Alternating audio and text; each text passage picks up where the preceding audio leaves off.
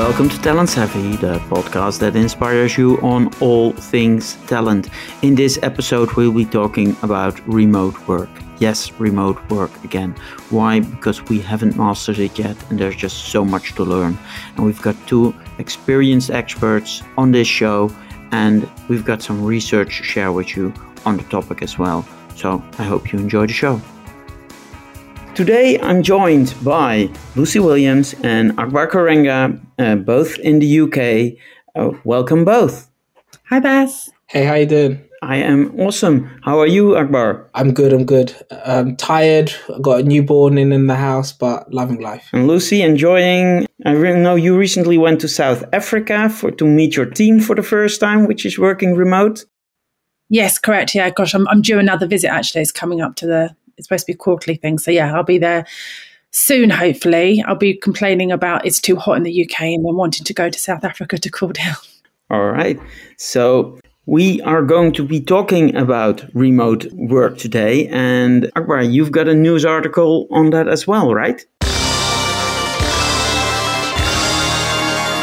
Yeah, so this is going to be surprising for anyone who knows me, but it's a Nature article about virtual communication curbing idea generation. It's looking at in-person teams and talking about the quality of ideas and what they create and how actually using remote features brings, what would you say, like less creativity and is a lesser than getting everyone around in one space. Yeah, I read it as well, and it's a really interesting one because the article I found in the news was actually also an academic paper. We're quoting two academic studies here, which is really interesting for our news section. But it actually showed that in data output from teams that went remote, and this is academic collaboration, actually increased the number of what they call breakthrough innovations because they are able to unlock more talent and being able to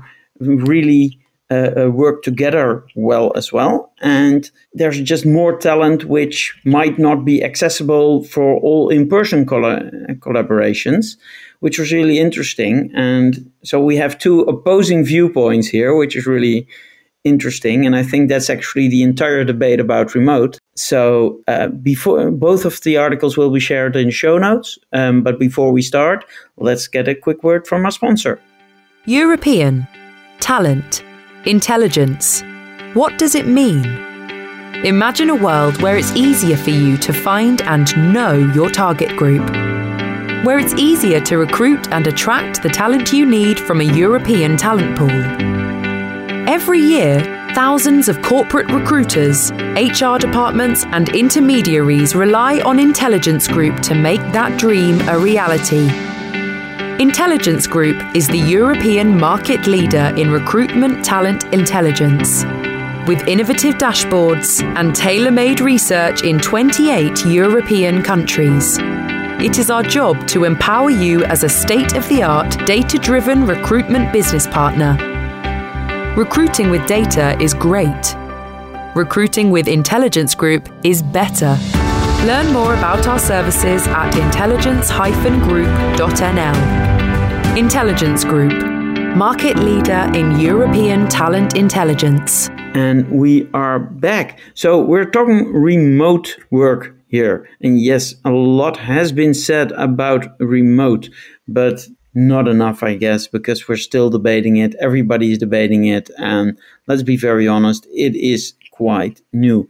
Now, Lucy, you actually have a remote team and you've been working remote for some time, being located in the UK yourself. First, you worked for a company whose most of the team was in Germany.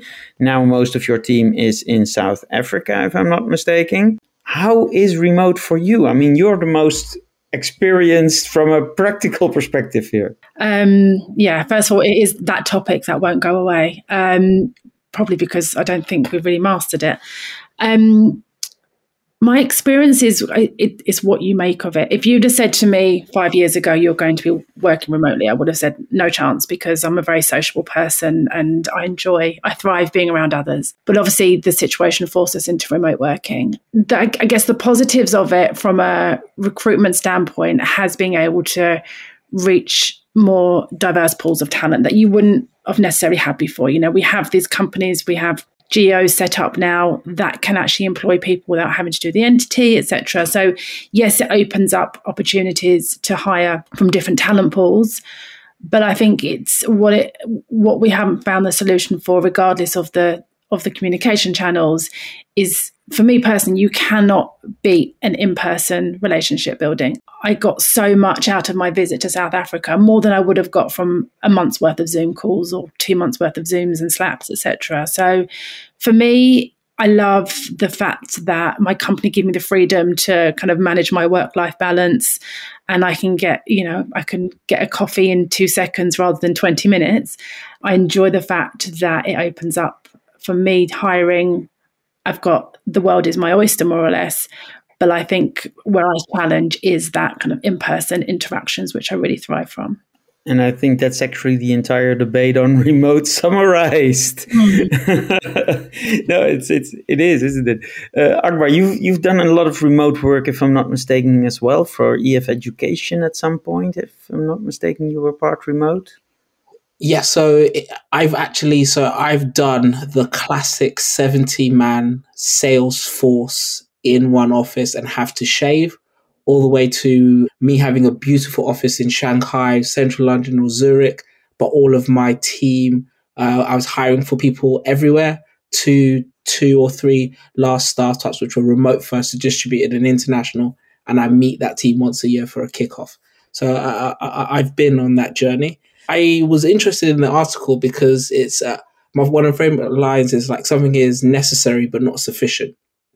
So the study looked at the number of ideas an engineer will create as a small group online, and then the number of ideas if they're created if they're in the same room, and then a different group of a different cohort of engineers will be judging the quality of ideas. So it's not just a rude number there.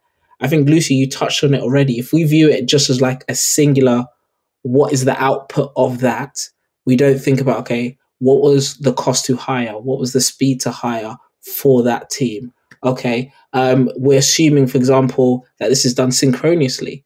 What if we said, okay, in a 24-hour period, how many ideas, let me run and pick up this, let me do this, let me do that, let me nibble at work across the day as opposed to it needing to live. And then there's also the quality of hire that you can create if you take off your second or third biggest budget line out of a company.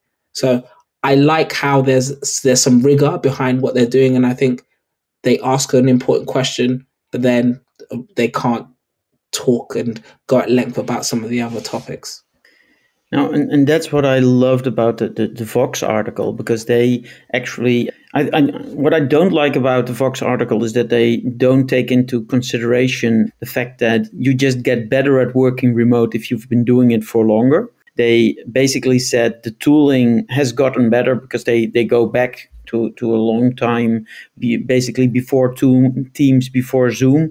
And they said, well, since Teams and Zoom and stuff like that, collaboration has become better, tools like Miro and those kinds of things. We've gotten better at the tooling, so we're able to create better ideas. And I actually think that in part we've gotten better at the tooling, but we've also gotten better at humans. And what I've actually been noticing, because most of my clients are in part remote, one of them has been using Teams forever as a government organization. And they've been literally for the last 10 years, they said, if you want to call in, it's always okay to call in. And one of the other government agencies, it was, panic, pandemic, ouch, we can't go to the office again. Let's all install. And they're actually physically still installing tools for it right now. And you just see that everybody's like, can we have a physical meeting? Does this really need to be remote? It's really interesting to see how the experience of, it can be, really helps, I think, the remote work. On the other hand, it does nothing, as Lucy, as you said, nothing helps them to build connections than in-person meetings. And I love the fact that we can see each other again, because it makes the Zoom meetings or the Teams meetings so much easier as well. I do wonder if in some cases we've gone a little bit too far in the remote ways of working, and working async and trying to reduce our meetings. Yes, that's awesome. We always want time back, but sometimes I think you get lost. It's very easy to get lost in, I don't know, the email or the Slack chat, and a simple picking up the phone, which replaces the popping over to somebody's desk, can actually resolve something a lot quicker than working async. And I do wonder, at what point do we say, where's the balance? Like when have we gone too far with all these tools available to us? Okay, so I'm like vocal, evangelical and zealot about we haven't gone further enough. But I think you raise a really good, interesting point about when can you get like instant yes, no's to a decision. And so what I've seen a company do really well in my previous career is actually create a Slack channel where it's just a voice note space where you just literally just go, oh, by the way, anyone who can hear this, here's A, B, Z question, and then it's everything out. Currently at my company now, we're looking at, okay, how can we get that serendipity? And we've decided to kind of bring down all of our channels down to like 4 or 5, so that when it does get, that message does get sent out, it's not lost in the ether and it's that one person who's going through all their DMs. It's actually who else from you've done a tag for the support team. Who's there? Who's free? But you do raise a good point. Yeah, and I've actually I think it was my second or my third book, probably my second, which is over a decade ago, I already say you need to put the medium with the message. Basically, you need to adjust what do I want with how am I communicating this. And the phone is very useful for some things, but what I've been noticing is that, especially pre-pandemic, there were people who would pick up the phone for everything, while an email was much easier. They would come with this massively complex problem and just call me and assume that basically give me almost 20 pages of information and expect an answer. And I'm like, well, just send me the 20 pages of information. Let me go through it. I'm sorry, that's not something I can decide in 5 minutes because of your summary of what was in there. So I totally agree with you, Luz, that we are going probably the other way now. On all of a sudden, everything is a Zoom meeting and nothing is a phone call anymore. I've actually been noticing a lot of my clients are now asking, can I just call you instead of video call you, which is really interesting. And there's a lot more done over email. I would love to hear Akbar's view on that. We're not far enough that way. Yeah, so actually, I'll give you a real example. So I'm just doing an ATS rollout right now to around like 55 people.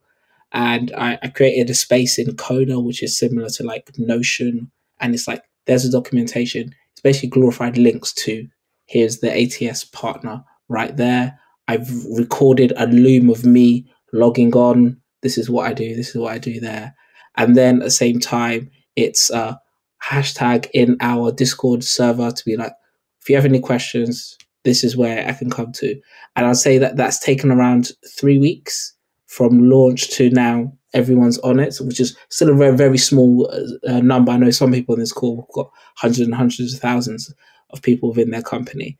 I just feel like don't aim for what is amazing about face-to-face, because you're not going to replicate it. How can you hack? How can you buttress? How can you do something completely counterintuitive to work that way? So if you saw me in an office, I was that guy who'd be like, hey, 1 second.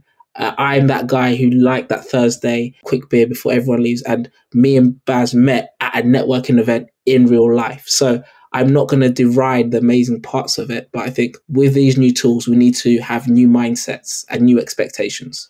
Yeah. Hey, listen, I just got back from a networking event half an hour before this podcast recording. I mean, there's no way. And I just went there to build relationships, not for the content, not for anything else, but just literally in this case, because I knew half the people who were there, hugging people.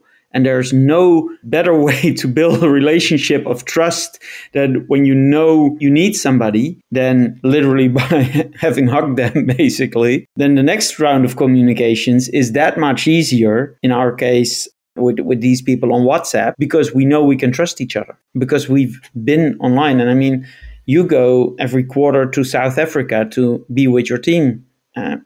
That's building probably more trust than actually doing work, I assume. Why don't you tell us, Lucy, what was something on the agenda that was must have, is high impact when you fly in, that you'd find it difficult to do remotely? I think we were basically, we had about 4 of us join around the same time. So we were quite a newly formed leadership team. And what a must have for us was to be able to sit in a room and really map out a process. We were all asking the same questions. And yes, we have Miro board, and yes, it is absolutely awesome. For me, it's one of the best things to come out of the pandemic, is I learned how to use it, and it has changed my life. But saying that, you could not beat the conversation we had in a room with a whiteboard and a pen and in-person discussions, because there wasn't that unmuting yourself. That wasn't raising your hand. It was just, what about this? How do we go deeper on that? How do we map this?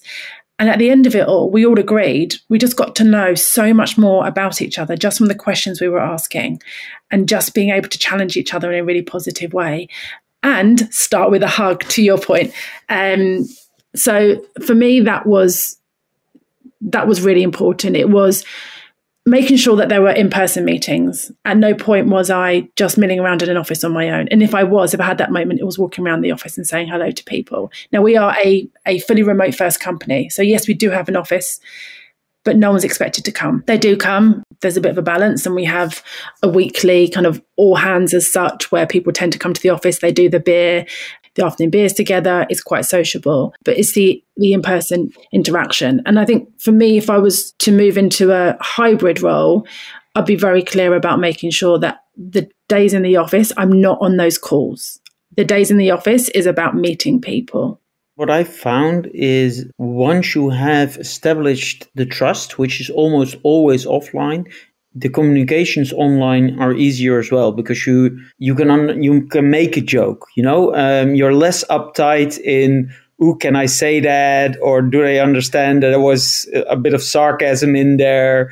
It's much easier if you've built that trust offline, because the body language is better readable offline. I mean, I'm crap at reading body language and non-verbal communications, but online, everybody's crap at it. Yeah, I guess. And it's also that resting Zoom face. I have resting Zoom face, and I've been called out on it a few times. Like, are you okay? No, I'm fine. I'm just thinking. It's just my resting Zoom face. Whereas I find in person, you're not looking at boxes, looking at people's reactions. That's for me seems to be a new observation that I didn't pay as much attention to before in a room. Okay. Well, how about this? So I've got a major UK job board has just released some info about negotiation for candidates. Who is more likely to do it, and what money do they get between men and women? And then we see that I think there's a 20% gap between men and women, whether they change. And then it's £2,000 to £10,000 is the difference between the actual outcomes of the negotiation.